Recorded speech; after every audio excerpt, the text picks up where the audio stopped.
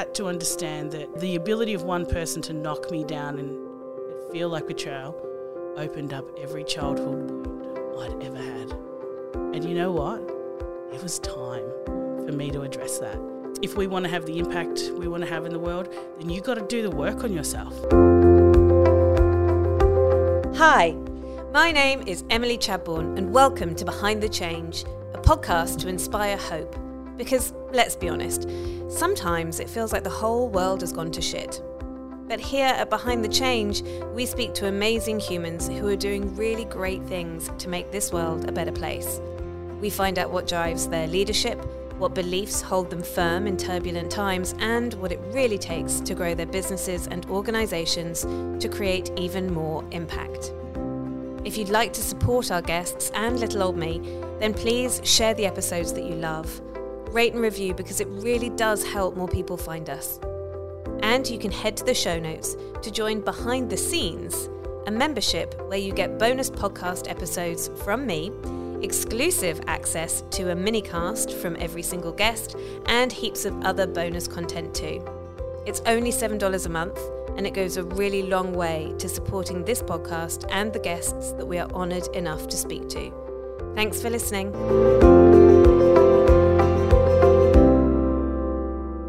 Hello and welcome to another episode of Behind the Change. In this episode, I speak to Imeli Paulo. Now, Imeli has such a phenomenal story. She is a 5-time social entrepreneur, diversity, equity and inclusion speaker and social impact consultant. She has 2 decades of facilitation behind her. She's reached over 1 million people globally. She spent time advocating for change with Oprah Winfrey, Sir Richard Branson, His Holiness the Dalai Lama, and I know full well that she has sat side by side with Brené Brown. Recently, Imeli just decided to take a couple of years off. And now she's back, and we're going to talk to her about what she's been doing, why she went into hibernation, how she came back to finding herself, reclaiming herself, and what she has learnt along the way. So I just want to double check the pronunciation of your name. Imeli. Imeli. Do you have a friend called Mel? Mel, yeah. Yeah, that's it. Imeli. Yeah. Ah, Imeli. Okay, great. Thank you for taking the time to figure it out. Oh, no, that's fine. You've got 2 years, I tell people, of our friendship. Okay, and then after that, I'm like... After that, I'm like, I asked you. Yeah, fair. 2 years is generous. I thought so. Yeah. What was behind the name? The name change. Yeah. Really simply, it was Black Lives Matter movement opened my mind to why would I change myself based on what this white Western world wants me to be. And Mr. Parker in grade 6 said, I can't figure it out. I'm just going to call you Emily. And I just went with it. Yeah. For my whole life. And so, I don't know, I've had big changes, right? And they involved me owning who I am, and part of my Polynesian culture is a big part of who I am. That's awesome. Isn't it? Yeah, because why should you change your name so that white girls like me have an easier time saying it? And it's everywhere, right? I meet people who've got, ethnic names, and I take my time to explain that, say it again. And you'd be surprised how often they say to me, oh, don't worry about it. And I'm like, no, let's worry about it. Yeah. Let's say it right. Because your name holds so much power. Like, Huge. it's who you are. It's your identity. And I'm still going through it. Like, I'm still needing to, I even hear myself say Emily sometimes. And I don't mind if people get it wrong because it takes time to learn somebody. So I'm actually more impressed when someone takes the time to have a 3-minute conversation about my name. I'm like, yeah, thank you. That's really respectful.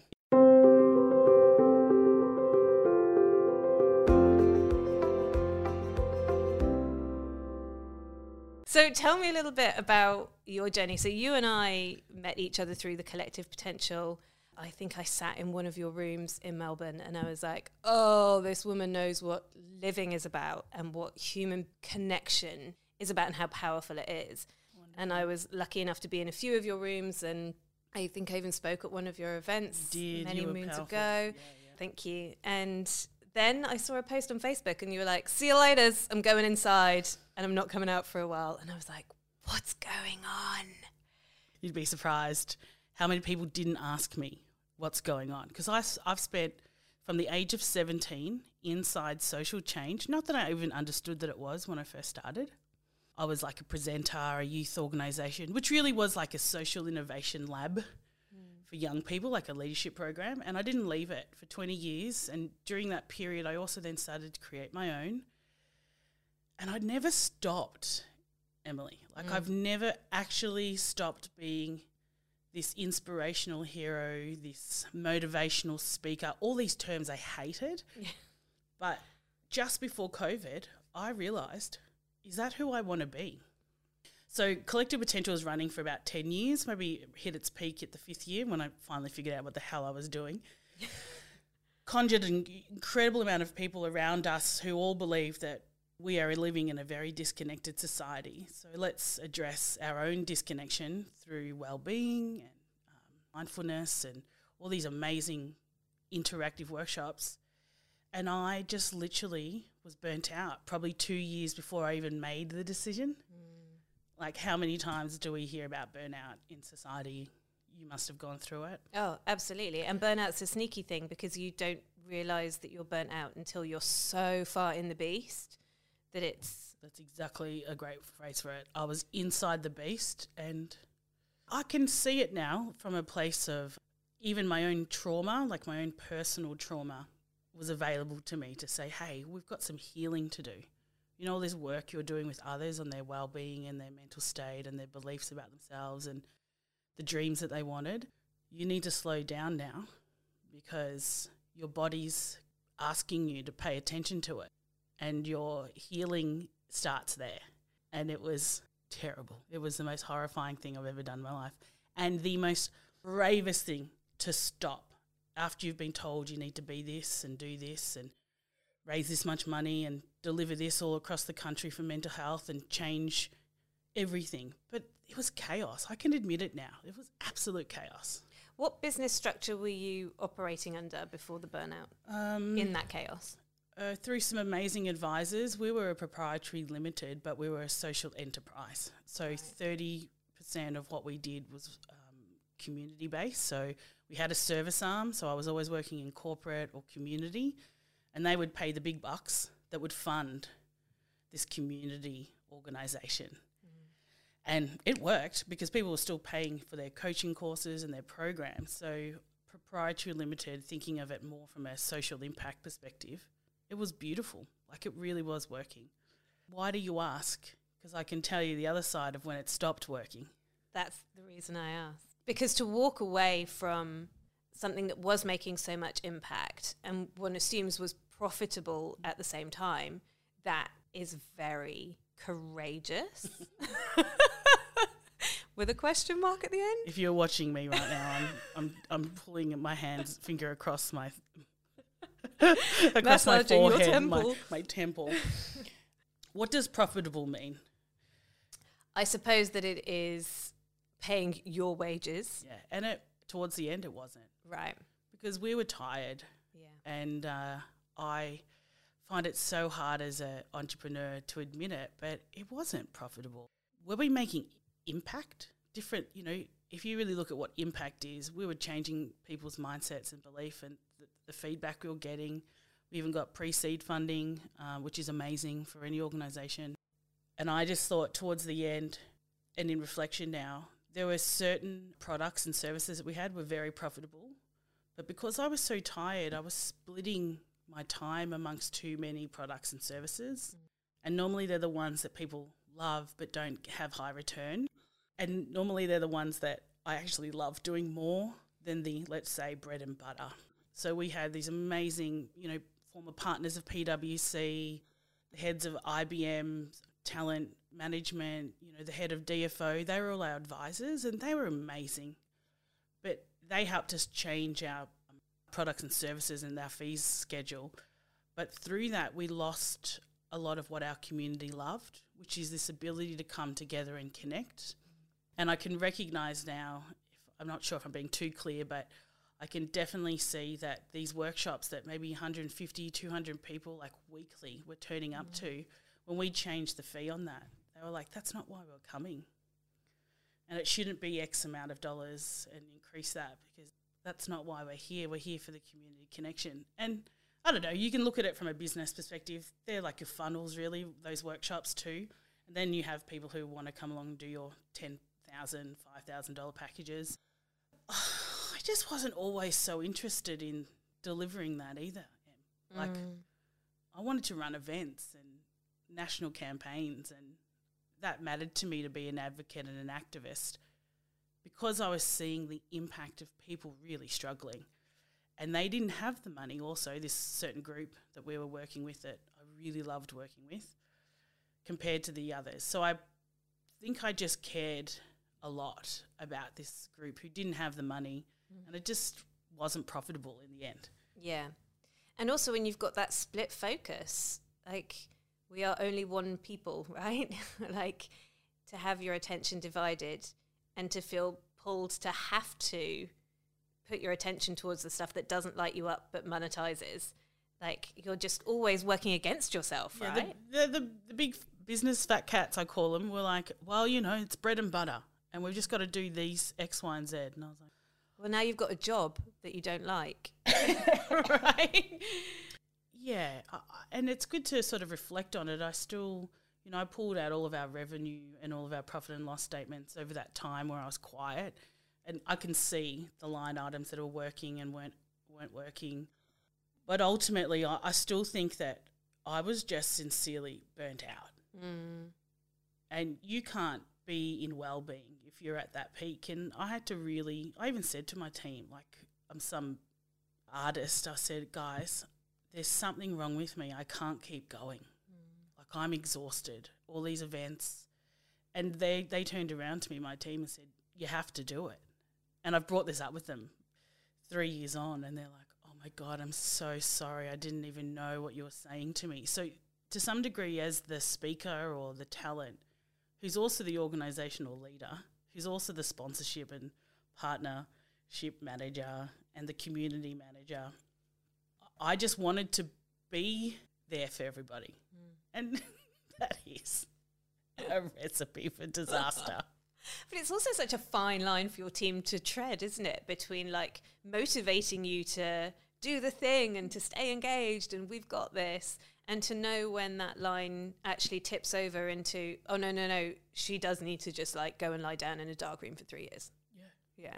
So yep, that's pretty much what I did. Was there, like, a specific tipping point? Was there, like, a day or a moment where you're like, and I'm done? Oh, that's pretty personal. Look, what I will say to that, because I'm all about person, I had what I would say a really traumatic experience, that when you start to work away from preventative mental health and well-being and you move towards mental health, which is what I was given this title as a country mobiliser for the United Global Mental Health Campaign, and I was flown over to South Africa to be part of, you know, all these amazing countries, from Zambia to South Africa to Germany to South American countries. We're all here at this amazing conference to start a united campaign, because there hasn't been one before. Wow. And so I got selected next to one of Australia's best academics, and I'm still got, what the hell have they got me here for? But I get it. I said to the lead of it at the time, why? She said, because you mobilise people. And if you look at my background, that's exactly what I do in campaigns. But bring it back, it was sort of in this moment of, I was juggling mental health, advocacy, and preventative mental health. And if you know anything about it, they're two very different things. One is heavily based in the diagnosis of a psychiatrist, a psychologist. I am not one. Have I done every therapeutic approach, integrated approach with my own coaching clients and studied? Yes. But there was this moment where a woman who was working with us, who I still think was very unwell, but we propped her up to be a big part of our community, kind of took down the entire project. Right. So that's so big. It was huge. Yeah.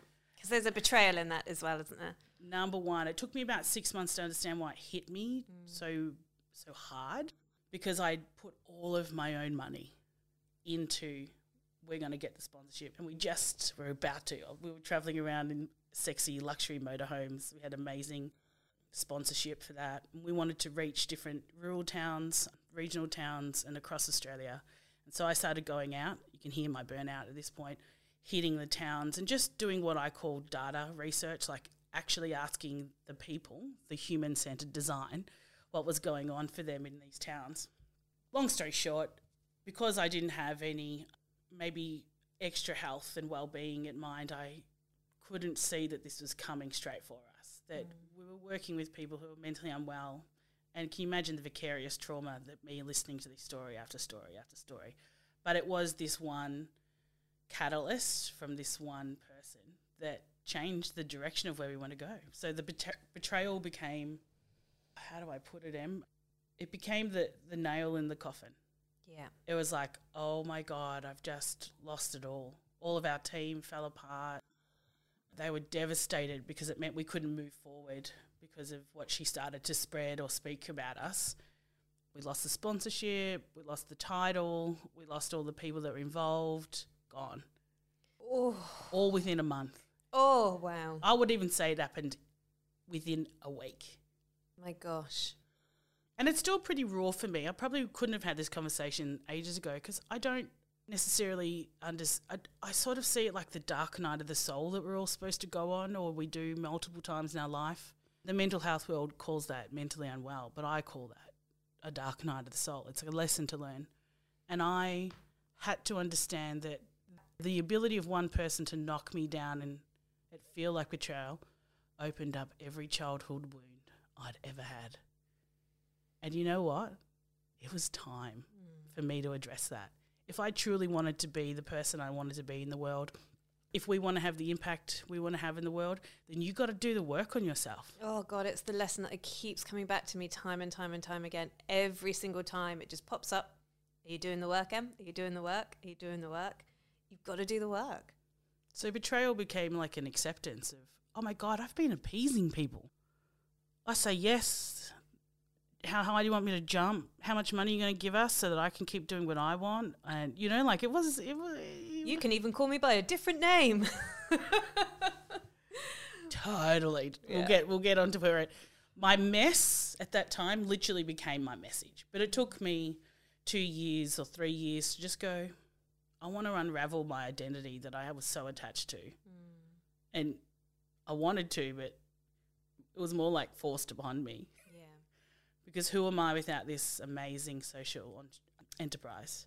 Who was I without all of these thousands of people I was speaking to every year? I didn't know. I thought I did, but when you're burnt out, you know, we can go down the path of understanding the polyvagal nerve and the lessons behind trauma. And, you know, my amygdala shut down. Yeah. You know, it was inside my brain. It was like, you've been hurt, now we're going to go into quiet zone and make sure you're safe before you move.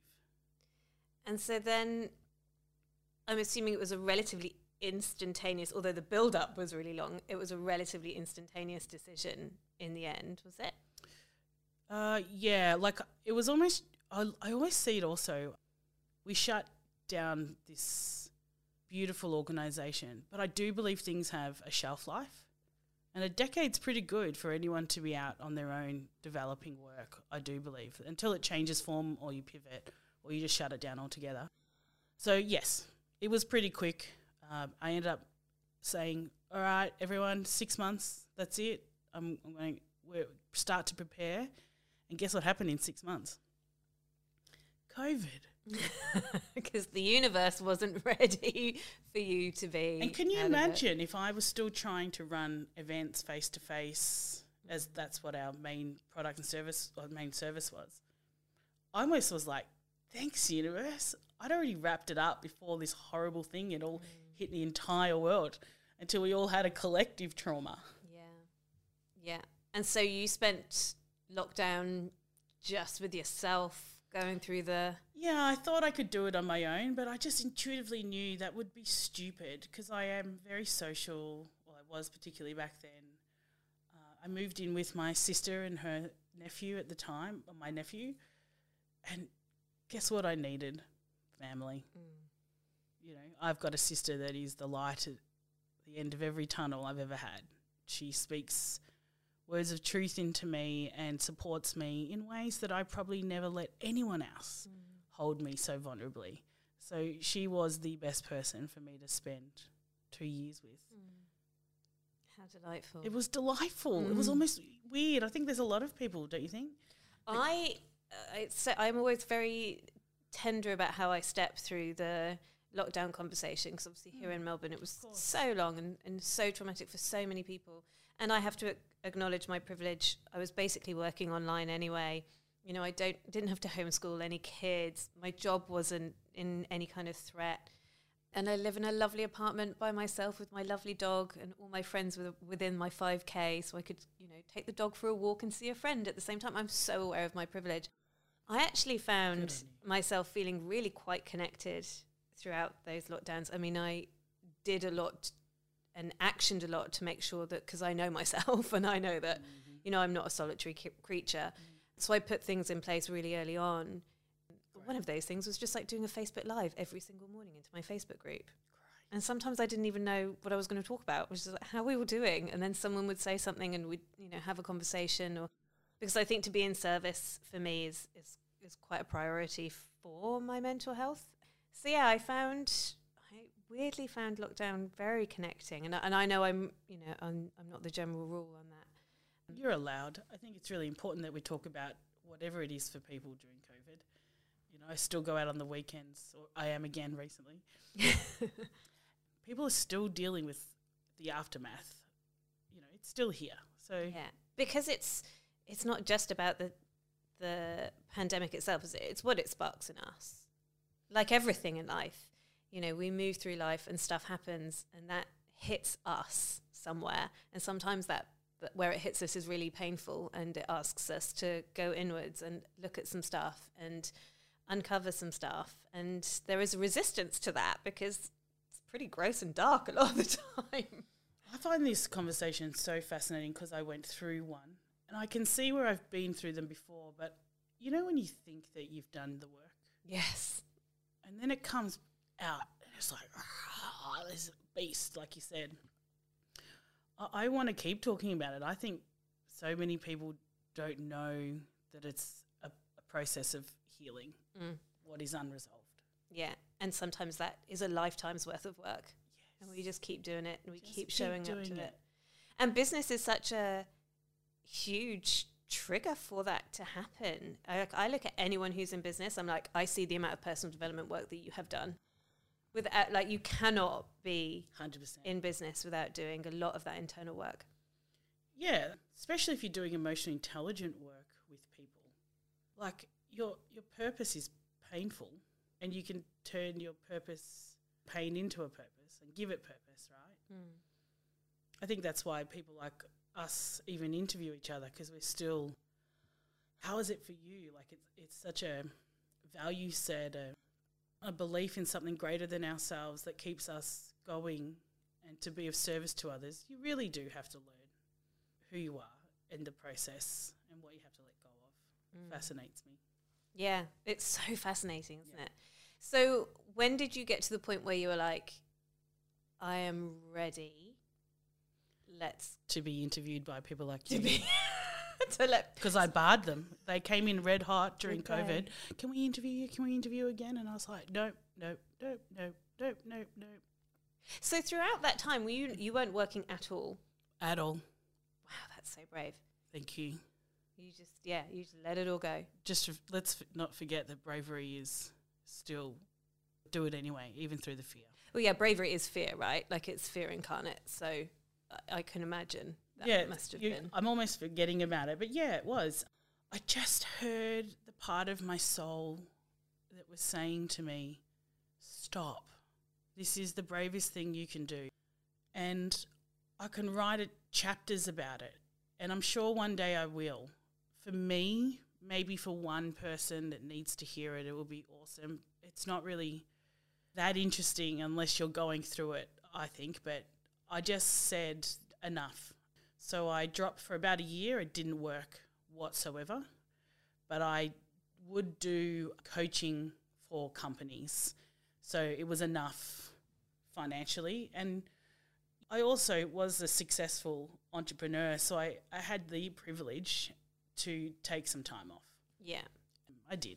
And then what happened when we were like, okay, new idea. I'm coming out. Let's do it. Maybe that happened 2 weeks ago. Okay, great. 3 weeks ago. Nice. Which I find fascinating, Emily. Like, since I made that conscious decision, and it maybe came from Nicole Gibson, who's like she used to be the mental health commissioner for Australia. She was the youngest we've ever had for like a decade, which is amazing in my mind. So we're quite good friends. And so she tapped back into me and said, are you on the comeback?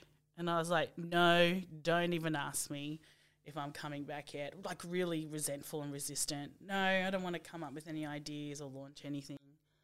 But in the last 3 weeks since we had this conversation, she said it to me, you're already on the way back. And I was like, I am, aren't I?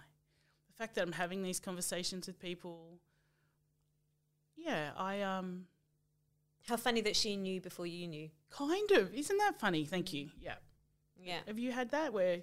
Oh, I've definitely, on more than one occasion, when somebody else has called something else out in me and I've been like, oh yeah, that is who I am, or that is how it's going, or this is what's coming up next. Yeah, and mine is, it's a really interesting conversation because I'm still formulating it, but I recognise now for the last 23 years, let's say that's where I first started in social change or social entrepreneurial ventures, I've been doing diversity, equity, inclusion, and that's the new buzzword, right? Mm-hmm. Everyone's doing DE&I, and good on them, fantastic. So I'd feel like my mess has become part of my message. So my comeback looks like doing the same thing, just in a different way. But if you'd asked me at the start of my burnout, I was like, that's it. I have had enough of people taking my energy. And, I was so triggered from this unconscious betrayal that I was like, I'm leaving it.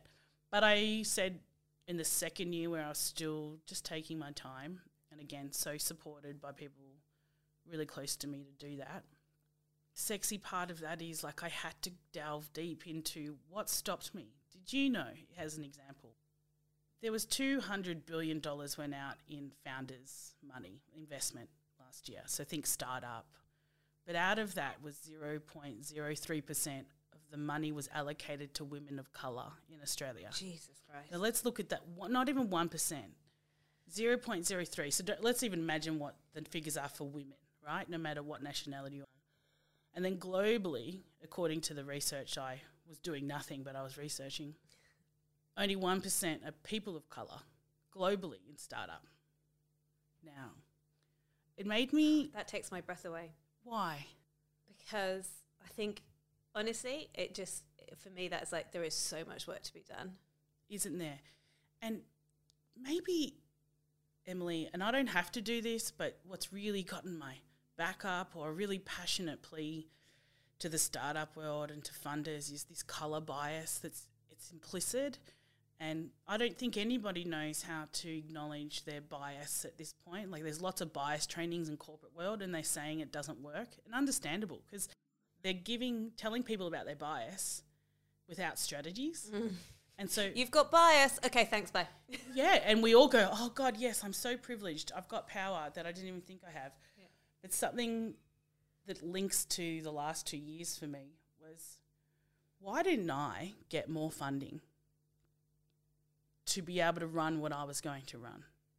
And would I, as a white girl, have gotten more funding? Yeah. Or as a white man? Which is more important part of me right now. And I feel like I think quite often I would walk into these rooms with big, old, white, privileged men, and they would remind me of the abusers that I experienced when I was younger. Now, did I know that when I was super burnt out and was a 10-year activist? But because I slowed down and I was brave enough to really witness, I didn't think I was good enough in those rooms. I'm from a low socioeconomic background. I don't have any education. You want to talk about financial management? What financial management? It was always these advisors that would come in and help us. Am I smart enough to acknowledge the difference between the academic that I was chosen next to? You heard me earlier. I was like, what am I even doing here amongst these people? And that's what the gold was for me to come back was to really be honest of I couldn't speak up. I froze in these groups. And if you look at trauma, fight, flight, freeze, appease, dissociate, like these trauma triggers were so linked to me doing business that every day I had to be faced with fighting people and freezing and running away from what I probably should have done for us, or just appeasing, like I mentioned before, and even dissociating. I was working so hard, but I had to heal some of this childhood trauma to then be able to see, I can see how I would falter in these rooms because of who I am and what I grew up in. And I think that's important for me in my own bias, not to blame anyone. I mean, I'll get to that part, but to recognise that. So when people say, are you coming back? I'm like, yeah, I'm not sure exactly where it will land. I'll tell you in 6 months. But I definitely believe that dismantling the power structures has become a big part of who I am for this next 10, 20, 30, 40.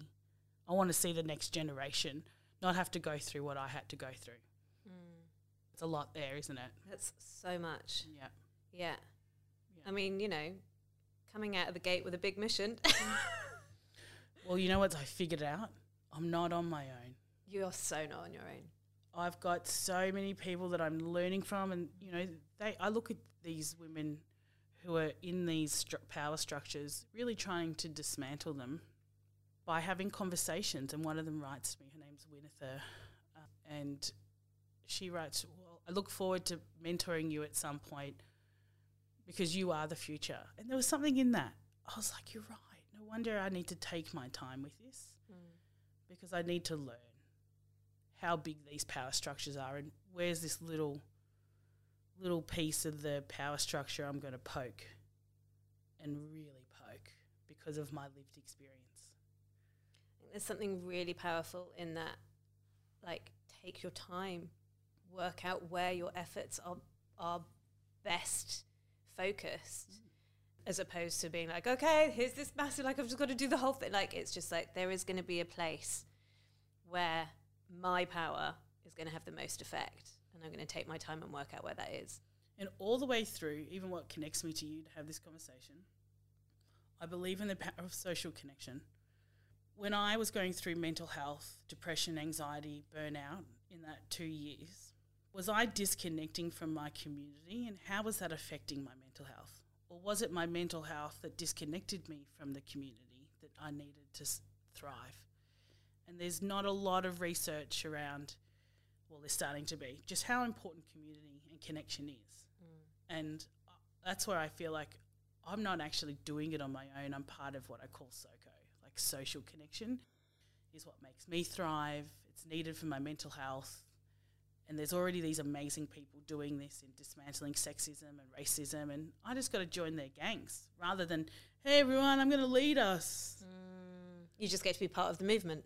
Yeah. And that's really powerful because we are stronger together. Totally. Because there's an arrogance and a naivety of being young and being a social change. An activist. Yeah. There's been some really incredible projects that we delivered that only comes from being naive and an activist and can't believe they worked. You know? So yeah. I don't really necessarily need to lead this point. I just would like to contribute and be a part of the collective who are dismantling these power structures. Which in itself is just like, that's going to get you out of bed in the morning, right? It seems to be these days. Yeah. I'm interested. Yeah. Yeah. So how can people join this movement? Like, if someone is listening to this right now and they're like, oh my God, this is what I needed to hear, how do I get involved? What's the best way for them to do that? I don't know their best way, but you're a coach, and I would say keep defining what your values and beliefs are with someone like Emily Chadbourne. I did plug that. Thank you. Because you do need to understand your own process of self-reflection before you go and think you're going to change the world. Too many people just jump and go, this is what I'm going to do, when really I think it is a process of self-reflection. So that's the first thing. Yeah. And do you think that's part of the strategy that's missing in these sort of massive corporations who are like, hey, you've all got bias, and then everyone's like, oh yeah, look at my privilege, but there's no strategy, there's no formula for like, so how do we recognize our bias? What do we do when it's really uncomfortable? How do we hold the tension of that? And then how do we go and do better? Two things that have become very apparent from learning from these amazing speakers. But two things that stand out for me is, let's say it's corporate that you're in, or any kind of major organisation, and everyone's trying to do these DE&I strategies and make sure that we're not hiring with a colour bias, or that our leaders are doing X, Y, and Z. There's a real responsibility and duty on the CEOs and leaders.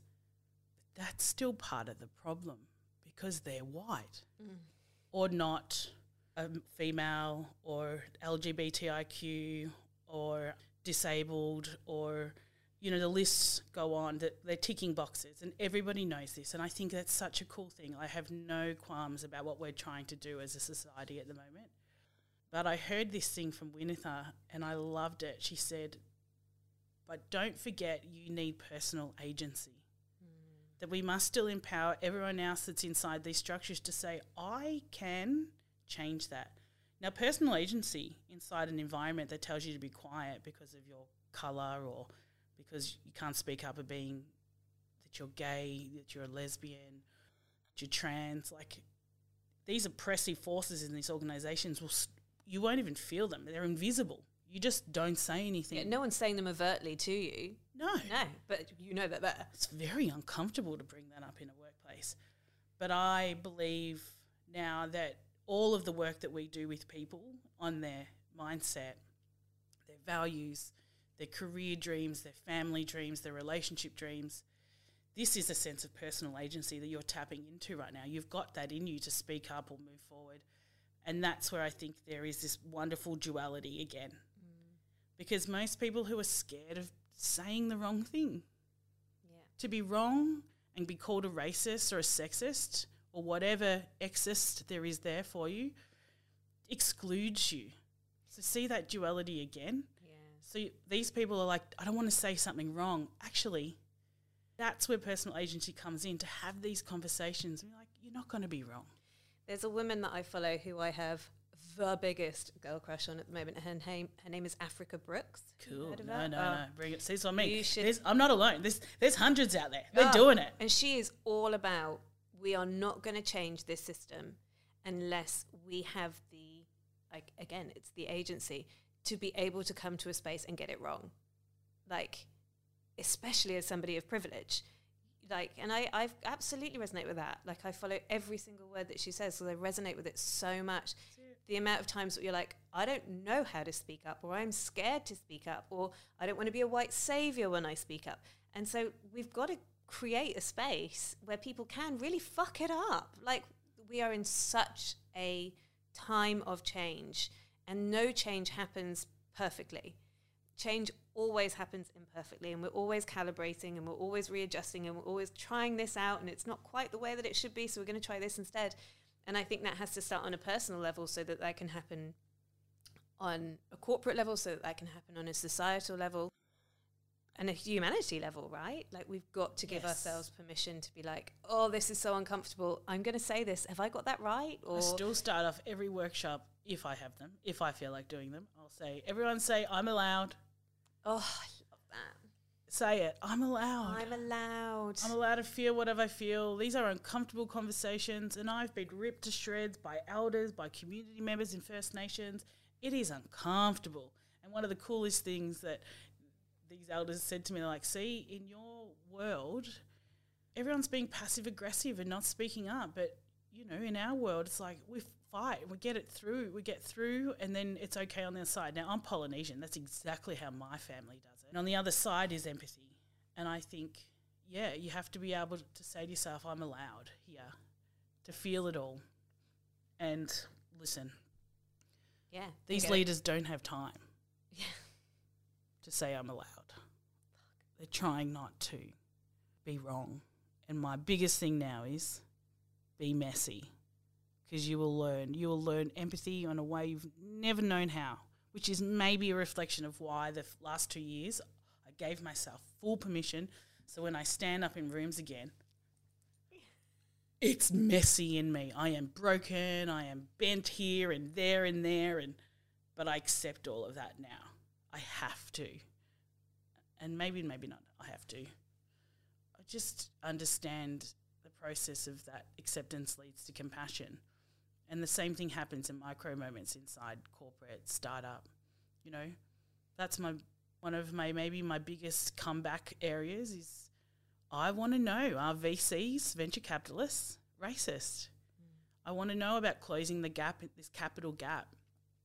And most VCs will say, I am not, but I'm willing to ask you that so you can go through a process as a venture capitalist and go, you're right, these people of colour who I'm maybe going to invest in, maybe my bias isn't that I don't trust them, or as some have said to me, if you've got an accent, I won't fund you. I think it's this binary way of thinking, I think, that we have to get out of as well, isn't it? It's like we have in our minds, we're like, well, racism is bad, right? Yeah. If you are racist, then you are a bad person. And I'm not a bad person, so I can't be racist. Yeah. But that's not the way that the world works, because in between being overtly racist and not, there is a whole swath of grey. And it's about how comfortable can you get being uncomfortable in the grey bit, where you're like, well, no, I think I'm a really good person. But actually, now I really think about it, when I hear someone with an accent, does my brain go less educated, bigger risk?